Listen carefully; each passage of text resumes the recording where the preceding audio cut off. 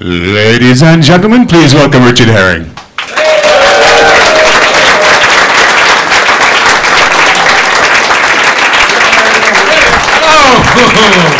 hid it from me. Hello, welcome to the Stand One, the best venue at the Edinburgh Fringe for another episode of Richard Herring's Edinburgh Fringe podcast, or as all the cool kids are calling Rev.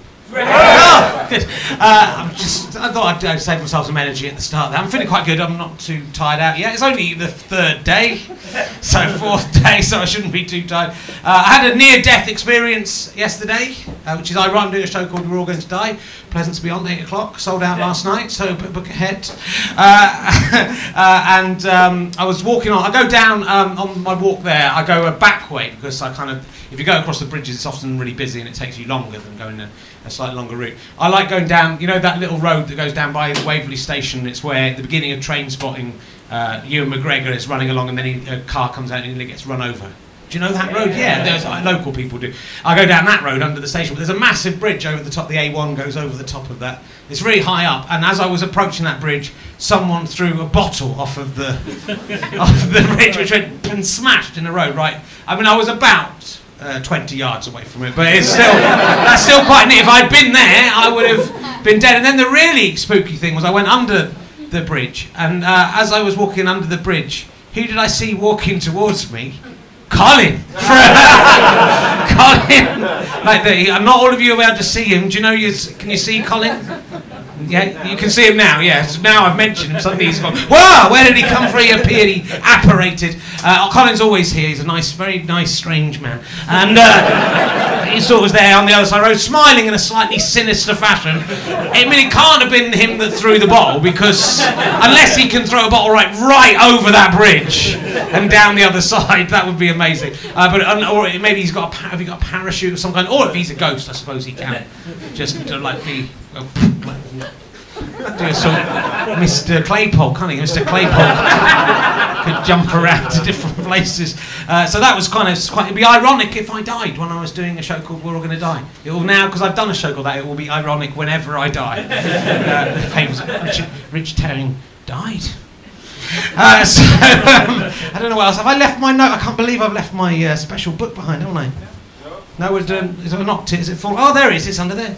This is yesterday. I had 2 pairs of sunglasses on. I'm just getting old. That's all that's happening. But my guest today will make me feel less old, so that's good. We'll get on to that. I will go through with this. The people who come in. Thank you. There's loads of people here today. Thank you very much for coming along. I think I sense there's a lot of Norman Lovett fans here who are already thinking, man, going, yeah, fucking hell, what's this fucker doing, talking about being killed? I'm going to glass him now, kill him now.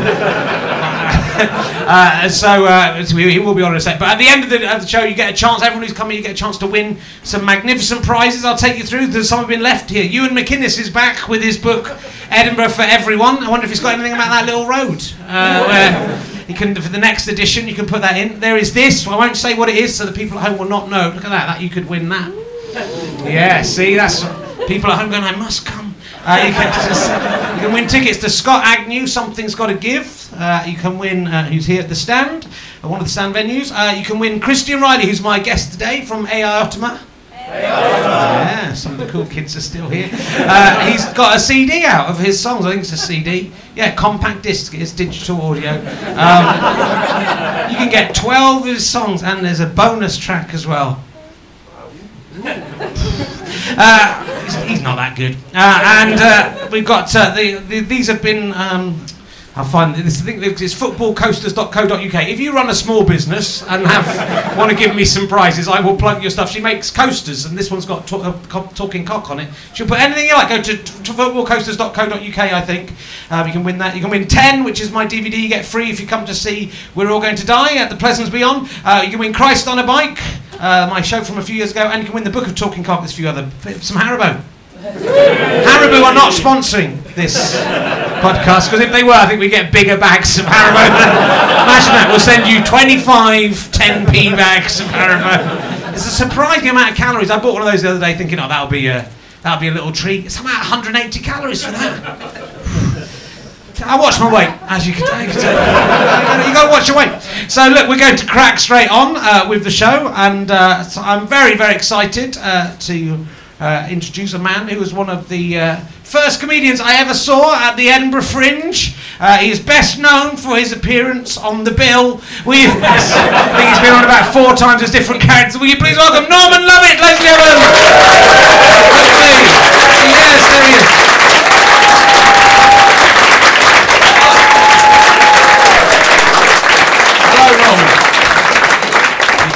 Take the mic out, or you can leave it in, but speak into it. Is the golden rule of showbiz.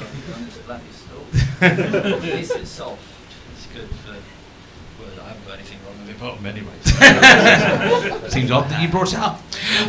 So how are you doing? How are you enjoying Edinburgh? I'm just a bit worn out at the moment, so I come up with my dog Elvis, who's a pug, on the train. And last year I got a first class travel for £50 single from London and back, another single, because I'm senior rail card as well. So this year I couldn't afford it. Right. Travelled with people, economy. And 50% of those people, I think, that travel on the train are all right, and 50% are dicks. That's it. I think that's accepted, isn't it? Yeah. And but we made it. You made it here. You got to book a little bit ahead for the first class tickets. That's what I've learned. I did it 3 months. Did you? No, I know Too the far rules. ahead. I know the Too rules. far ahead, Norman. There's a kind of golden spot in the middle. If you're too keen, they go, well, they really want to travel. Bump up the price. It's Got to wait. It's gone up. Treat They've me. been taking more money out. So what, you came up in what? And you came in a train, but just in the economy section. With normal, with like people like Colin. Have you met Colin? No, I haven't Colin. Don't be scared of him. What's he doing? He just sits there and looks slightly intimidating, doesn't really seem to enjoy the show, but comes back every single day. He always gets that chair. If anyone ever sits in that chair and Colin comes in late, he's going to rip them apart. I can tell you that for nothing. So what's your show? What's your show this year? Let's get that out of the way. Where are you? And what The Voodoo Rooms, which is just round the corner in West Register Street, the Cafe Royal part of the Cafe Royal. Oh, very nice. And I'm on at 8 o'clock. So am I. We're in direct competition. Yeah, so. Well, I'll mention you. And Okay. you mention me. Well, you're all right. You sell out. You got a Well, newspaper. I did all right yesterday. But Newspaper column in the Metro. the Metro. That's it. That's the gold. Once I got that, it's Wembley Arena. Here I come. It's what Just read out the columns. It's what he's always been searching for. And he's got it. I can just relax now. I've done 75 of those. That's unbelievable.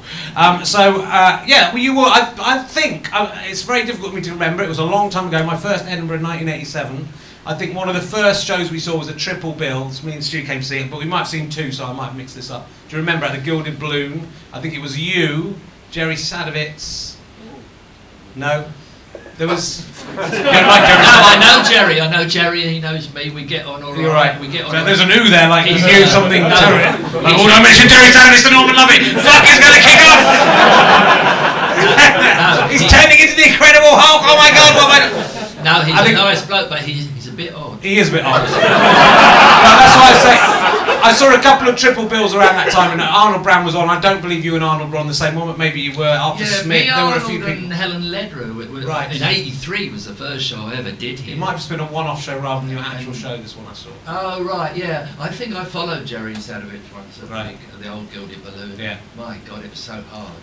Don't ever follow him because he's terrific. I mean, he really is terrific, but He is. not to follow.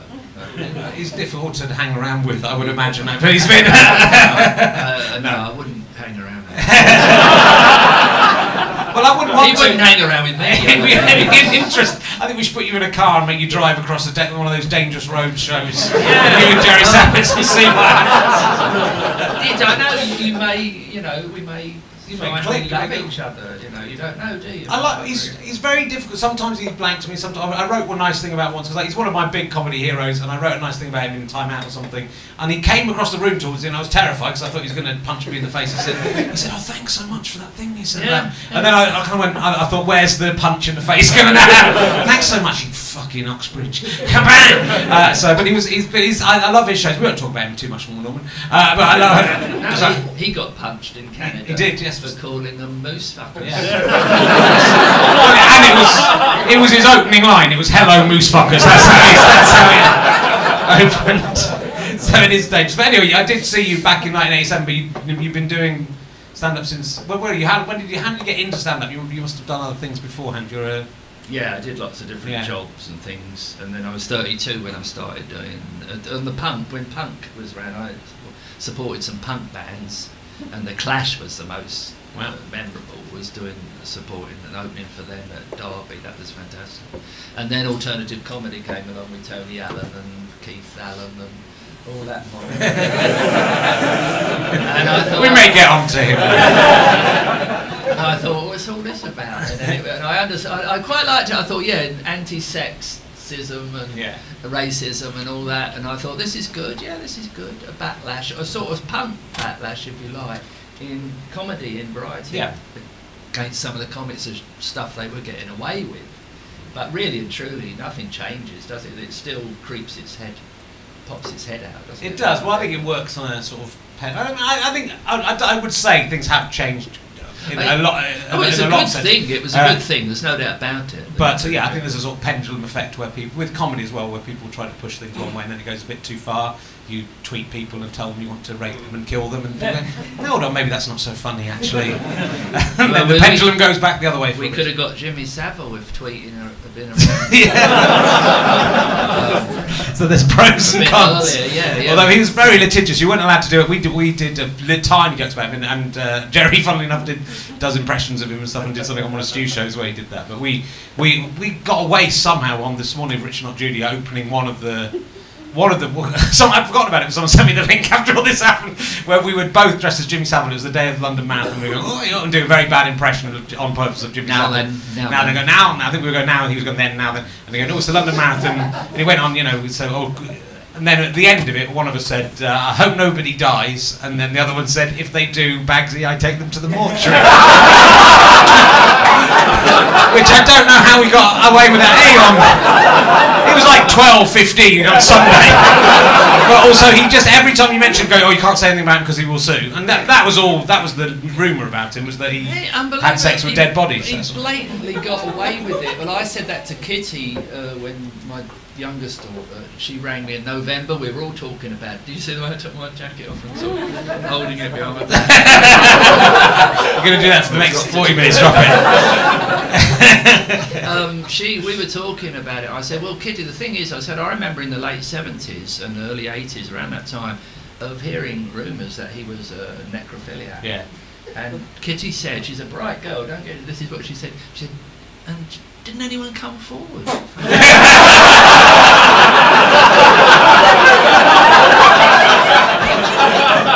And I said, unless he's fucked them back to life. No. Well, then he'd have been a hero. It would have been, maybe that's what he was trying to do. Maybe he believed his penis had magical Green Mile style powers. Like just put this in. Just say, Jimmy. Suddenly I remember sort of passing away. Then I sniffed this cigar and heard panting and all this long hair. And I saw him behind me. He ran off, and I was alive again. It's wonderful. There was strange ectoplasm on me. I must have been dead. So when you were supporting the Clash, to go back to that, which is quite exciting, I didn't know about.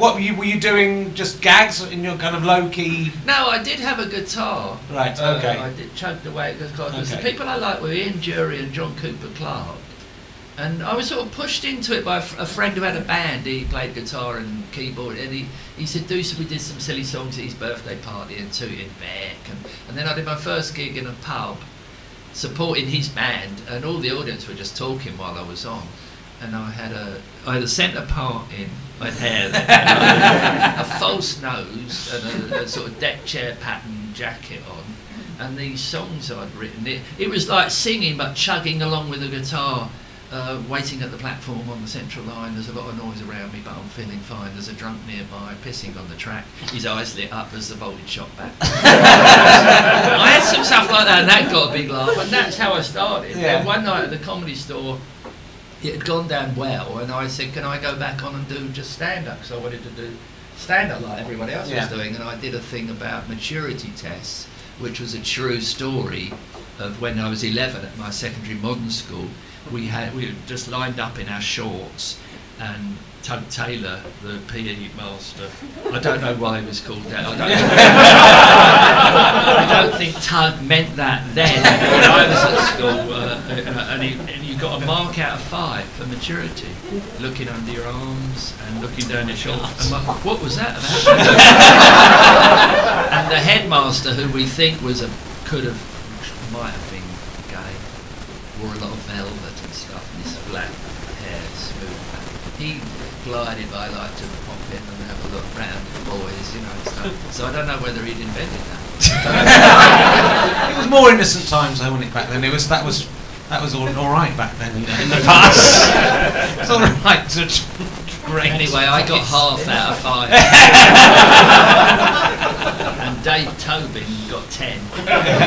He was there. He was like a grown man. He gave you 11, and I met all the hairs and everything had come forward. He'll be glad to. I hope he's listening in. Glad to be reminded of those comments. He might not be. You never know. Well, talking about, I nearly was. I was 20 yards from possible death yesterday when someone threw a glass off a bridge. Not at me, I don't think. I mean, it's quite an extreme heckle.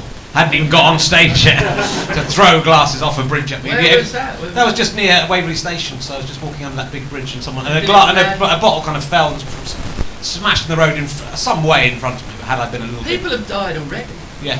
That hotel, that Scotsman hotel. Yeah. Did you walk? I walked across that bridge I was going to Argos. And in case you're interested. It's really delayed you, didn't this double suicide. How fucking inconvenient. I had to bloody stop and watch this. And there were ambulance, police carried all the way along, tape all the way along, and there were people taking pictures of it or whatever. And I asked people, I said, what's happening? No one knew. Then someone said it's a chemical spillage or leakage. And we still don't know that 2 people have died in a room that had hiding for 2 nights, and they were from Scotland, somewhere in Scotland. That's all they know. Well, that's brought the mood down a bit. I believe it was a double suicide with cyanide. Is what I've heard. Yes, I want to find out how we do it. It's a mystery. There might be performers, but it'd be unusual to go quite so soon. A few years ago when I was, when you have a tough Edinburgh, you sort of walk over that very bridge, in fact, that one outside the Scotsman Hotel, and you kind of think, it's quite a tempting jump if you want to kill yourself. But also I thought I'd quite like to have just sewed all the bad reviews I'd had to my clothes and then jump off, just so that I thought, well, that will then make those journalists feel a bit bad for a while at least. But it wouldn't. They would love it. I mean, you don't want to give them anything. It was before the Twitter, so that was like feeding the. That's committing suicide off a bridge with their reviews on is like feeding the trolls in the old school way. But yes, but have you ever had any near-death experience? Have you been near to some dead people? That wasn't the question. Well, I had a heart attack when I was 39. Did you? And I played football up until I was 30, and I was good at cross country and everything. Didn't smoke or drink until I became a comedian at 32. So perhaps that's what it was. Those 7 years of starting to smoke and drink up to 39, I had a mild heart attack. It was a hell of a shock. But touch wood, I'm fine now. I've had 3 arteries widened, put stents put in them, and it's fantastic. It's just like plumbing. And did you see it? Did you see God or a white light? There isn't a God. It's funny, you can get into an argument with religion and politics and get such. On the train I did with this. There's a woman sitting there. She had a little dog, and I had Elvis coming in towards Waverley, and I said it's not fair. The dog years compared to us. Why can't they live the same length of time as us? So we can have them with us all the time. Yeah. It's unfair. I said, there can't be a God. And she said, I don't know about that. And I thought, you got to be very careful. There might be a God, he just might really like dogs and think, I want them here quicker than the human beings. Then I'll get like 30, 40 years with them, and then the owner will come back and I'll go, well, all right, you can have them back. But I've been enjoying playing with them. I like that. I shall use them. You can have it. I saw you doing a very funny bit. I was looking at a few clips about talking about whether if dogs could talk and why dogs can't talk. Oh Yeah, yeah, there was I that haven't in done your last that show. for ages. This is ridiculous. There was someone tweeted me, Stuart Goldsmith. Oh, yes, you know, yeah. And he said, "Do I remember that thing you did about the Kit Kat in your pocket?" And I said, "Can you remind me?" And he reminded me, and I've started doing it again.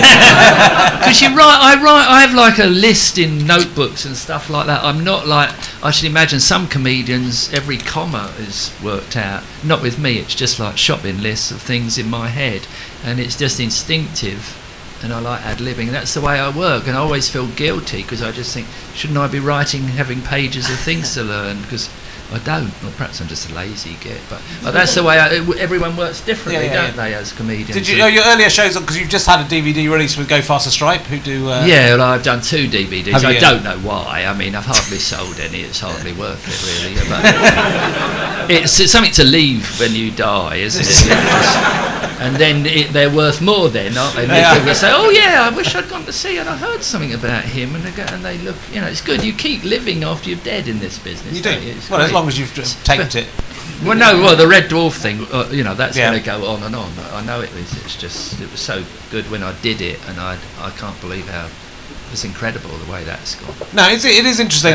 Later in the week, next week, I'm talking to Ian Lavender of Dad's Army fame.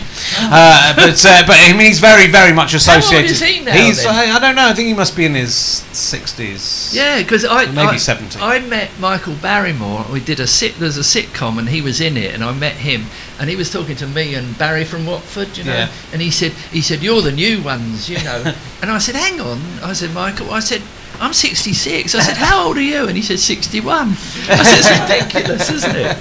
But for him, he's created such that role is so iconic, and then it's his whole life. It follows him around. I would imagine that every single day someone says, "Don't tell him," pipe to him every day.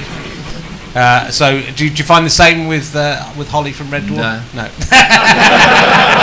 I do. I hear people come up and say, "All right, dude," or "Everybody's dead, Dave," and I do it. I love it. I don't get bothered much at all. Some people, and sometimes I forget about that, and you see someone staring at you, and you just think, "What the fuck are you looking at?" It's your problem. You've seen a good-looking guy at 60 odd before. And so you've been in and out of Red Dwarf. I was in the first 2 series, Yeah. and I left, and I came back at the end of the 7th series and the 8th, and I wish I hadn't, because I just felt it just wasn't the same as it was when we recorded those early episodes in Manchester. There was something special about that, and the writers had split up, of course. Yeah. So there's been a change there, and he's got it back on course now. So with Dave now, Yeah. BBC won't touch him anymore. So it's with Dave, and I watched series 10, and I thought, oh, this is back front of a studio audience. It's not bad at all. It wasn't bad actually. I'm not a sci-fi person at all. Don't say that to this lot. It's a mix of your fans and my fans. They'll kill us. I hate sci-fi as well. Who cares who's the new Doctor Who is? Fuck him. All these people care. I'd like to know who are they saying going to do it? Peter Capaldi, it could be, or No, there was someone else, and I thought he'd be bloody good. Oh yeah, well it is Peter Capaldi. Malcolm Tucker. Yeah, he'd be bloody It'd be good if he comes in and swearing and stuff. That'd be fantastic. And they're saying you can't have a woman. Yeah, why not? I think is it Susan Calman? Yes, Susan Calman. She'd be great. She'd be bloody great at it. I read. Yeah. I want her. If I ever do my Rasputin, I've written a sitcom about Rasputin. It's about the Boney M and Rasputin. But I want her to play Prince Alexei, the little haemophilic child. I want to play like a 3-year-old Russian boy, but just in a Glasgow accent over there. I don't want it to change. She's funny. She's very, very funny. She's funny. She's a good actor. So you do quite a lot of acting though as well. I'm going to ask you some emergency questions, but I'm enjoying talking to you about your career. You have done quite a lot of acting along the way. Well, I did, yeah. You're in the Young Ones. Was 80s and that your 90s, first yeah, thing? one line in the Young Ones, the man with a wheelbarrow, when they robbed the bank, the final ever episode of the. And Rick Mail, I remember him saying, "Look at you, you're so relaxed." I said, "Rick, I've got one fucking line." Why have I got to be nervous about? He was a wreck, Rick. He was like that before he performed. He was very nervous. Yeah. What a performer! What a terrific performer! And you've been in 3 or 4 episodes of The Bill as different people over the years. I noticed on 3 bills with gaps of about 12 years between. 3 Rabsy Nesbits as well. Gordon the Gopher. Gordon the Gopher, yeah. It says on Wikipedia you don't like to talk about that, but you've brought it up. I just had a. It was funny meeting the Gopher, and Philip Schofield was a lovely guy. He really was nice. The funny part about it was we were rehearsing in the afternoon, about 3 in the afternoon. He said, and he had a hip flask, and he said, "Do you want to drink this?" Hold on, is this Philip Schofield or Gordon the Gopher? Both of them. Both of them. But Philip Schofield, I thought, oh my God. And I'm so pleased to see him doing well and looking so young and great on telly. He's a lovely guy. Because I thought, Christ, he's going to be in the gutter. I'm going to be giving him money. That's the secret. The secret is the old 3 o'clock shift. That's what. Let's get that down. Yeah, he's got it controlled. He's got control. I mean, I was useless at drinking. I wasn't. I was good at it. That's why I had to stop as well for my health as well. But God, I could drink a bit. Yeah, well, it is a problem, and I think especially in the 80s and 90s, when comedians were really into. The young comedians now don't drink as much, I know. Yeah, but they have drugs, don't they? They don't even have drugs as much. Cocaine They don't even. I don't think so. No. Well, I was never really involved in that kind of arena. No. But it was drinking. they're losing so much money up here that they can't really afford to not take it seriously. That's the point. Yeah, It's like going to college now. You've got to do it properly because you're spending so much money. I just thought this is great. Edinburgh Festival, you perform and you have a drink. And it was great. I mean, good. I'm glad I enjoyed those years. But now I can enjoy it without the drinking, without going to a bar and acting like an idiot after you've had drinks, because that's what most people do when they've had a few drinks. They do. It makes you. It's a drug. It's a drug. It's a. Everyone's gone quiet. You can't come to Scotland and tell them that drinking is bad. They go, that is they'll go. Well, how dare he challenge us? No, it's a legal drug. It's a legal drug, just like tobacco. I better not talk about that. Yeah. So I interviewed Edgar Wright a couple of weeks ago in London, and I watched the first episode of Asylum, which I was in as Dr. Lovett in that. Yeah, and he went on to do loads of other things with Peg. Never offered me anything else. Oh no, he did. Bill Bailey had a show and he directed that, and I think I did a sketch with Bill Bailey in one of those. But he's never given me any film. You'd have been good in Shaun of the Dead. Wouldn't you? I mean, I just thought you little shit.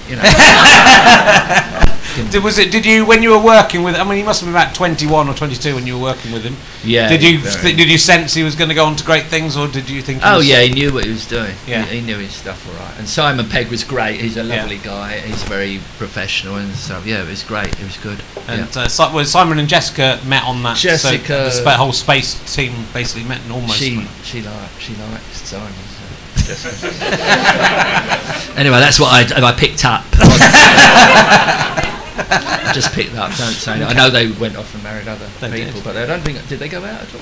I actually don't know about that. I spotted that though. I remember. Did you? That, yeah. So were you spying on them through their dressing room? No, I'm just nosy. Like that's what I like. This new Big Brother at the moment. I think it's one of the best I've seen. I love it. There isn't any Big Brother on anymore. That's again. You're just staring through someone's. I can't believe anyone's.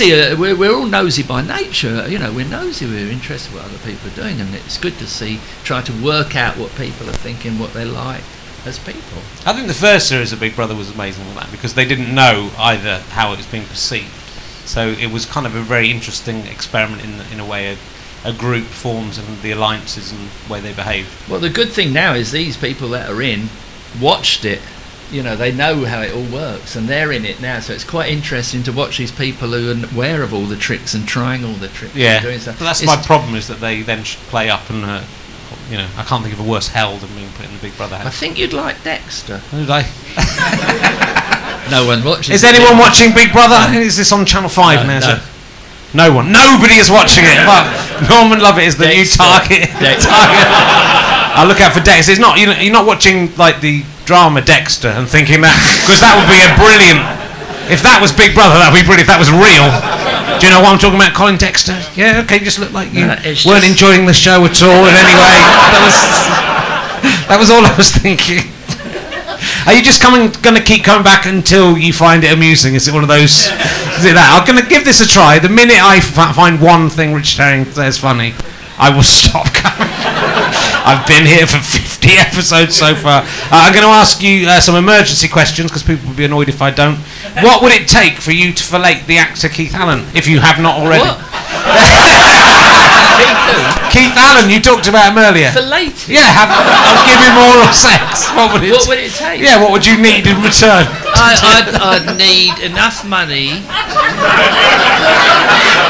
to solve the starvation problem overnight. Yeah. But then you would do it. I would if I could get all that money. Yeah, okay. If I could do it. That was the only reason I would do it. So, kind of altruistic. Oh, that's made me feel quite sick. I'm sorry, Norman. I think it proves that I'm not gay. I think. Well, I think you could still be gay and not want to fillet Keith if you had to marry one of the Muppets, one of the characters from the... This is my new emergency question. It hasn't done very well so far. I think it's a good question, because it's not... Like last year I was immature. I asked if you had to have sex with a Doctor Who creature. That's immature. If you have to marry a Muppet, it's like... So sex is part of it, but also which of the Muppets do you think would get on best? Which one would you marry of the Muppets? Miss Piggy, without a doubt. All the men have gone for Miss Piggy. Well, definitely, that's you and Dave. You and David. The voice is nice, and she's gentle and kind. She's not kind. She's a horrible, self-centered she bitch. Would be to me. Which would be to you. Yeah, she's a Red Dwarf fan. So she would be happy with me. I think we'd make a happy couple. Okay, well that's 2-0 to Miss Piggy. I like Janice. She's the only. See if anyone else goes for Janice. I doubt they will. Have you ever seen a Bigfoot? No. Because when that question comes off, he's going to be paid people go, oh yeah, I did see a Bigfoot. I've never told anyone this story, Rich. Thank God you asked me. Oh no, I've done. Oh, I Love It. That was. You had a 7-part BBC. It was on BBC Two. Yeah, I had my own series. Is there anywhere we can see I Love It if we want Not to really. catch it? No. It's on my website. You can watch episodes on there. It's just been transferred from VHS. Right. And the pilot I wrote myself. That's on there. And then the series I wrote with Ian Patterson, who wrote Rabsy Nesbitt. And a lot of people still ask me about I Love It. They'd like to see it again. There's a talking dog in it, with a puppet dog that talks, and a talking oil painting of a horse. It's quite well-spoken horse. And lots of people say they like to see it. And one day I thought, well, I'll try and get a DVD of it, perhaps. And I got in touch with the BBC, and they said, well, you know about things like this, don't you? They said, you've got to pay us £10,000 licence, and then you have the rights to it. And I said, it's not worth it. I'll never make the money back. It's not worth it. So perhaps when I'm dead, someone might. So We could Kickstarter it. We could get a Kickstarter. Yeah, as long as my daughters get the money, that'll be fine. I'll be happy with that. It's all right. We were pleased with it, and we were going to go on to do another series, and we could see things about. Oh, we could do that. That'll be better if we did this as well. And Alan Yentob commissioned it. He hated it. Oh, did he? Yeah. He went on to be a pompous git. I think swanning around, intellectual little git. Anyway, he left, and it was Michael Jackson, not the Michael Jackson, who didn't recommission it. He obviously didn't like it. That always happens. That's what happened basically to all of our stuff. Yeah. Different people took over, and then they don't recommission something unless it's a massive hit, because it's not. They didn't put the. Oh yeah, if the figures are there, I think I had 1.5 million. Really, that's good, isn't it? Today, by today's standards, and.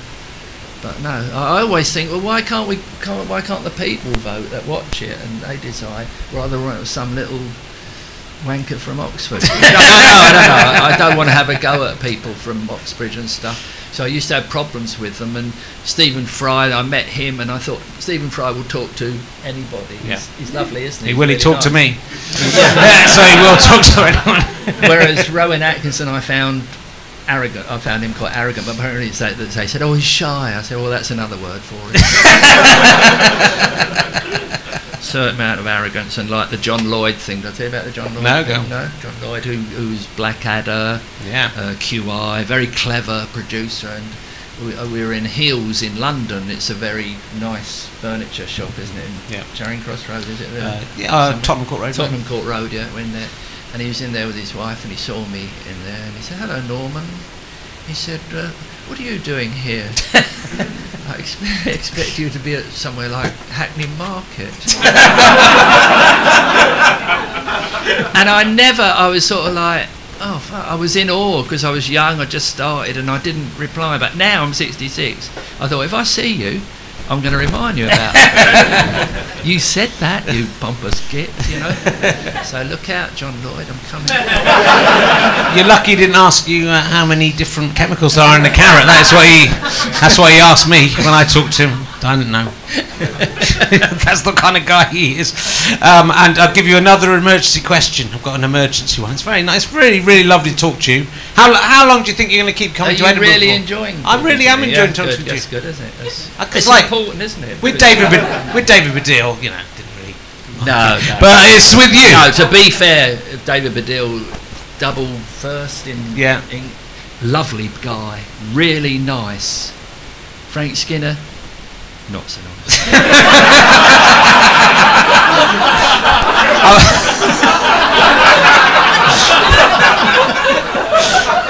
Just something about him that just isn't. Is it just something that's put you off? And his forehead's very big. It is. He's got really big, so he must have quite a big brain in there. He's very clever. I mean, Yeah, he's Frank clever, isn't he? is a big brain. an academic as well. They're Yeah, both very brainy men pretending He- to be Shooter, football yeah. folks. Well, a lot of it is. It's like Arthur Smith. They do the Mockney. Yeah. Can I accuse Steele of doing that? Steele. Mark Steele? Mark Steele. Yeah, well, I think Yeah, maybe. yeah. He's not like a lord or something, though, is he? No, Mark no, Steele? no. He's not like he's not come down from Oxbridge pretending It's, to be. it's very funny how the class thing they're saying. John Major once said, "We want to get rid of class. You'll never get rid of class. It'll always be there. It'll always be there. Where you come from, it's always there, isn't it? It is, yeah. Well, yeah. But there's no need to say be frightened of them because you feel in awe. That's what I did. It took me a long time to say I can't. These people are so clever. They're so clever. But intelligence doesn't just come in having millions of A levels and O levels and degrees. It comes in life as well. It does, and also I think comedy is what I like about comedy is it's just that it's egalitarian in the sense that people come from all different backgrounds. I think Steve Coogan used to feel the same. Steve Coogan, when we did wrote On the Owl, which was basically written and produced, and most of the people in it were kind of Oxbridge, very, very clever people, and he felt kind of in awe of Patrick Marber, which is ridiculous. and but I think Steve felt he needed them, whereas really, I mean, you know, there was some very, very talented people in that show, but he was really the sort of star of it, and it took him a long time, I think, to realise that he didn't need Patrick Marber to write his scripts for him. Right, yeah, he did work with Patrick Marber quite a bit. I know. And I think because he was so in awe of him, and that's. But I think that is. I went to Oxford, and I was very in awe because I'd come from comprehensive school, so I was very in awe. I spent the whole time thinking, "Oh God, everyone's so clever here," and I just didn't bother working because I thought everyone was way cleverer than me. And then at the end, I got a 2-1 anyway. And I thought, "Oh, I'm as clever as they are." In fact, I didn't do any work, so I'm cleverer than they are. And you know, it wasn't until I'd finished that I realised that I was. You're naturally intelligent. Yeah, I naturally am. That's why I ask such brilliant questions like, would you rather be a cow or a badger, and why? I think I'd be a cow because someone said I've got a cow's mouth, like a big, you know, the big upper lip. Yeah. Like John He does. a big longer lip. Anyone got anyone here? There's a couple of cows over there. Yeah, I'd sooner be a cow, really. Cow than a badger. Hang about in a field all day, do some poo wherever you bloody like. A badger can do both of those things, to be fair. But there's something sneaky about badgers. Badgers are sneaky.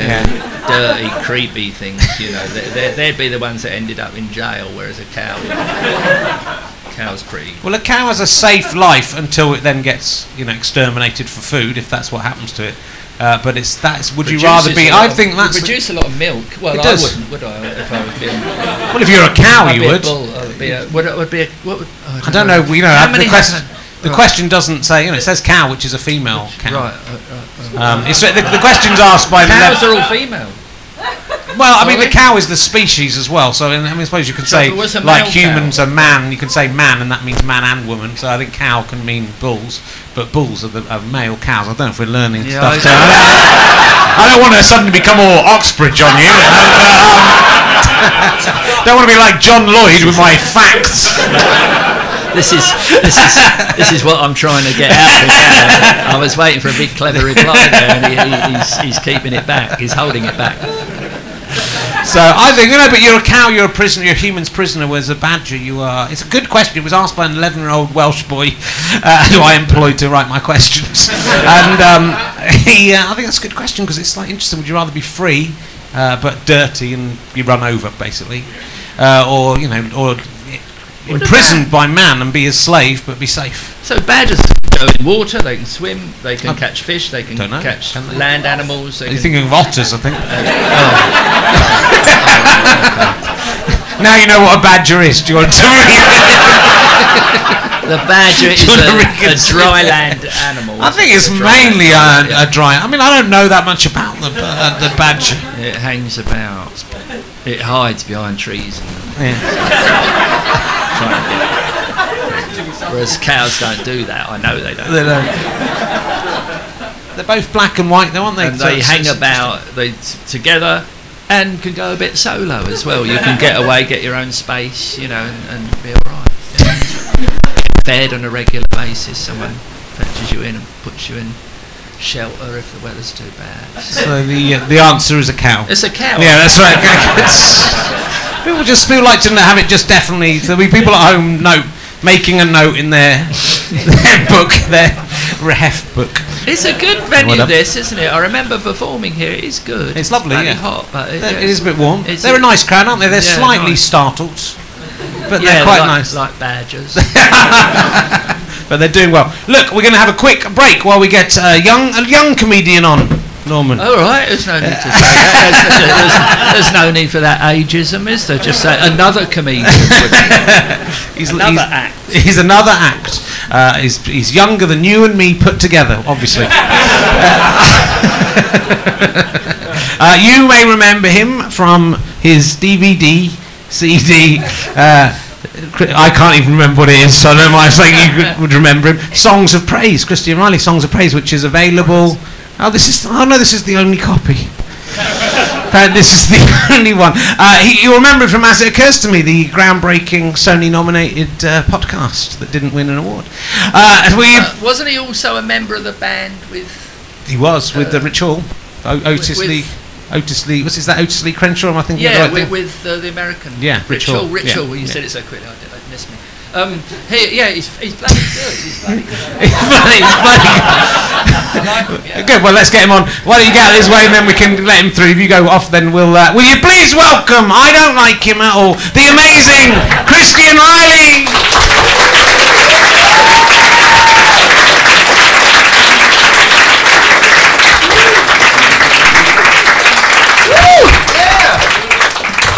Thank you. Woo. Let me just plug in. How are you? Well, hey, that's a good thing to be. All right, so, okay, so I'm going to start with I do sort of impersonations. This is The Clash, after assertiveness training. Bye. A joke there for Norman. So I love music. I like to talk in music because I think it's a universal language. You can explain things to children with music. Once upon a time, there was a daddy note, and there was a baby note, and there was a mummy note. That's why we see each other on Sundays.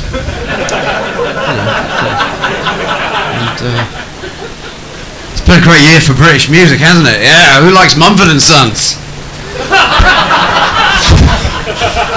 very expensive to see Mumford and Sons live, so I'm going to save you a bit of money. What I've done, I've done every single Mumford and Sons song, and I've just factored it into one song, so save you a bit of time. And so here it is. I got a bone and a stone and a stone and a bone. Now I see a stony seas and build my house feeling near bones and stone. Now I'm back from where I've been. I was there, now I'm here. That's how traveling works. And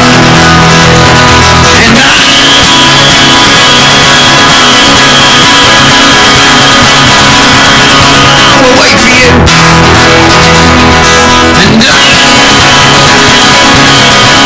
And only wait for me too. And you're gone. The sun's there. I'll tell you who would make the best parent. Dave Grohl from the Foo Fighters. Who likes the Foo Fighters?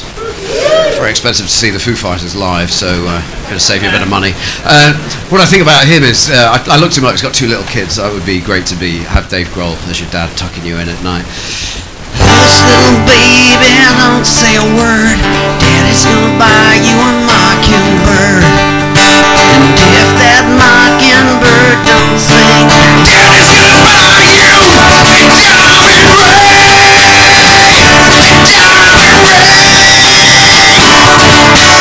And if that diamond ring turns brass, Daddy's gonna buy you a looking glass. And if that looking glass gets broke, Daddy's gonna sew you back. Now drop the thing. Why are you crying? Great dad. And that's right.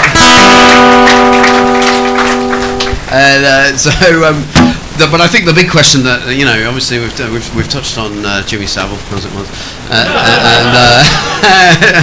but the big question never got answered. I think, in the whole furore is what's it like to be chatted up by Jimmy Savile?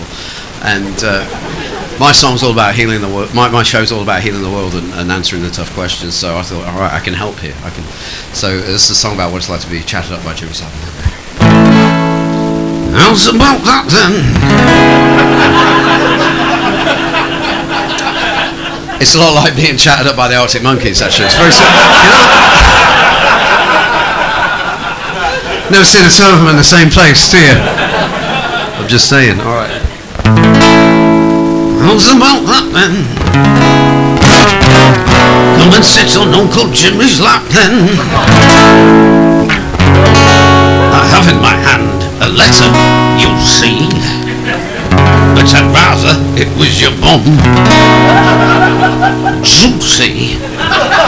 Cause I'm gonna fix it for you.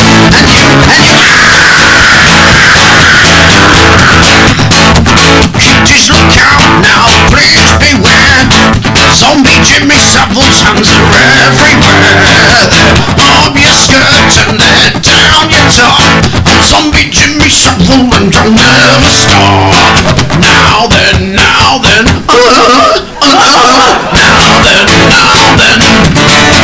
Nursing my rotting flesh, clutching my OB.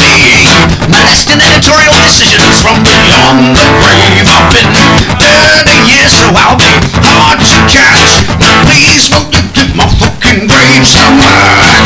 Now then, now then. Reload your Jimmy open drive to stay through my heart. You need Freddie Starr and a Ouija board. Now then, everybody. Now then, just the girls. Now then, how's about that then, boys and girls?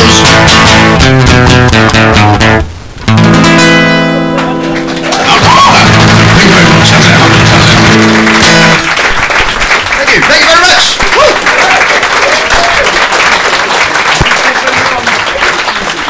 I'm on at the Dram House at 6 p.m. every night.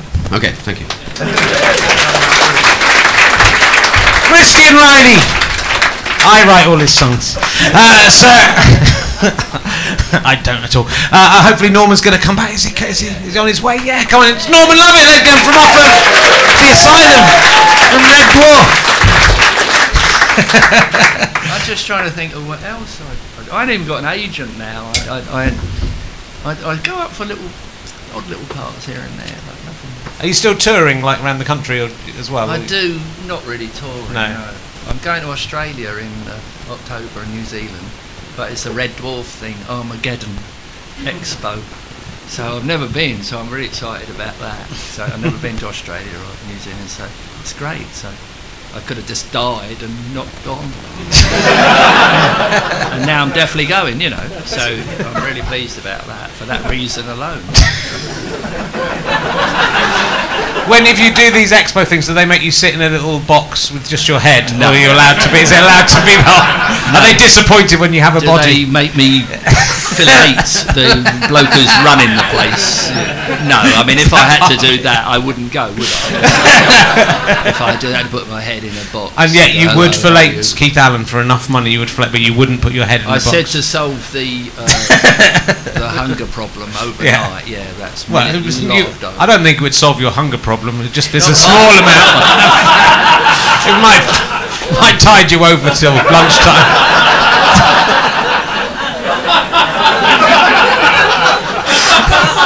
You might as well start doing a column in the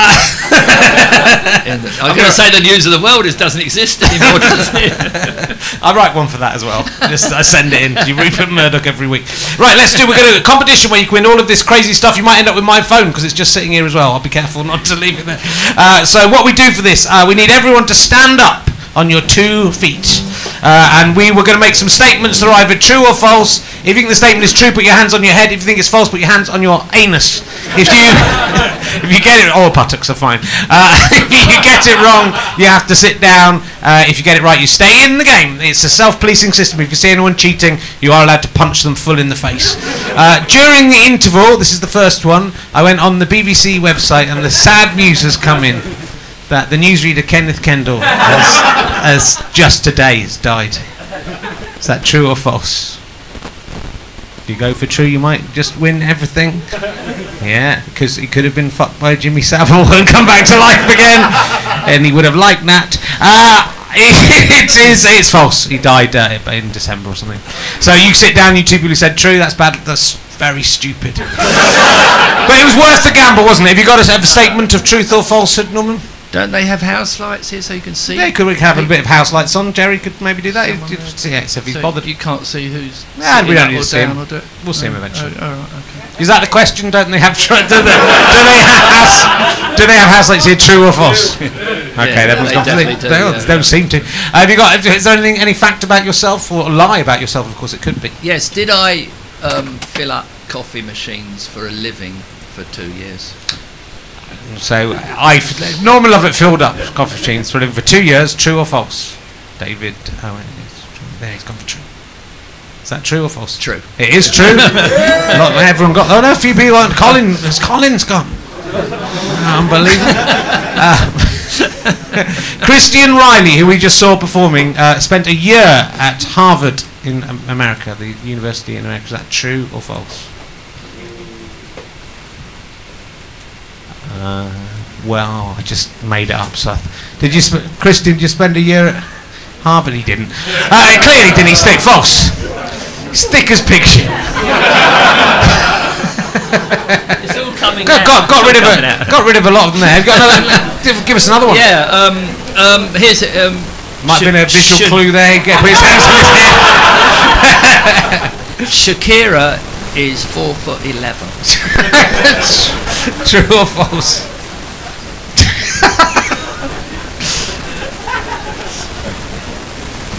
What's the answer? She is. She is. That is true. So sit down. So there's still a few people in. If you're sort of crouched down, if you're just standing up, that's good. Thank you. So there's about 3 or 4 people. You're still in. Are you excited?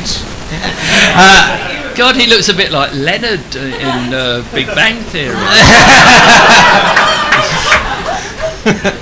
You never watch it. You will No, now. that's quite. He is the best You will. looking of the nerds. Yes, we say. Yeah, The one he you is. look like is the best. He gets girlfriends and stuff. He's just got a really. Yeah, look, he put his arm around that woman as if she might not be his girlfriend. Might just be, well, if he does, let's give it a try, see if the magic's working. Right, he does have women problems occasionally, and he's also got a very dodgy mother that she's highly intelligent and almost treats him like nothing really. So she gets on better with Sheldon than she does with This isn't part of the competition. This will be very long. Be a very long true or false. Stuart Lee has been made an honorary fellow of Harvard University. Is that true or false? Probably, yeah.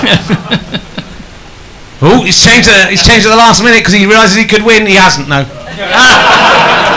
Stuart Lee has been made an honorary member of Teddy Hall in Oxford. Is that true or false? Well, everyone's going for false apart from this lady here. It is true. I think unless there's anyone else claiming to be in, you've won, madam. There's someone else claiming to be still in. Oh, there's a man still in. So we'll see. He was hiding in the shadows. It was exactly what you predicted, Norman. The problem. Yeah, I want he's just stood up. He's like he's a ghost man. Right. So for this one, I was on an exercise bicycle today. How many minutes cycling do you think I did? You have to give a number, and the closest one will win. What do you think, madam? Do you think how many minutes do you think I did on the exercise bike today? 60.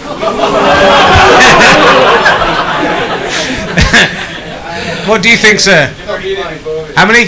35. 35. You see, he could have just played that. It could have been gamesmanship, just gone 59. But he's given you a chance. It was 30. So thank you for thinking I could go. I did do 5 minutes early. So you've won, sir.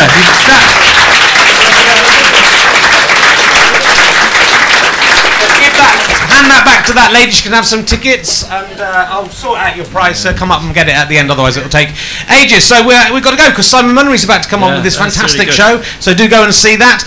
Where's your show on, Norman? Give the details again. 8 o'clock at the Voodoo Room. So do go and see Norman. I'm doing We're All Gonna Die at the Pleasance. We're also doing this. We've got Ian Lavender coming up. I'm so excited. Ahmed Jalili, Sarah Millican. Look at my website. You can get all the details. Do come down and support this if you can. Thank you so much for everyone coming. I hope you've enjoyed it at home. And give it up again for Norman Lovett and Christian Ray.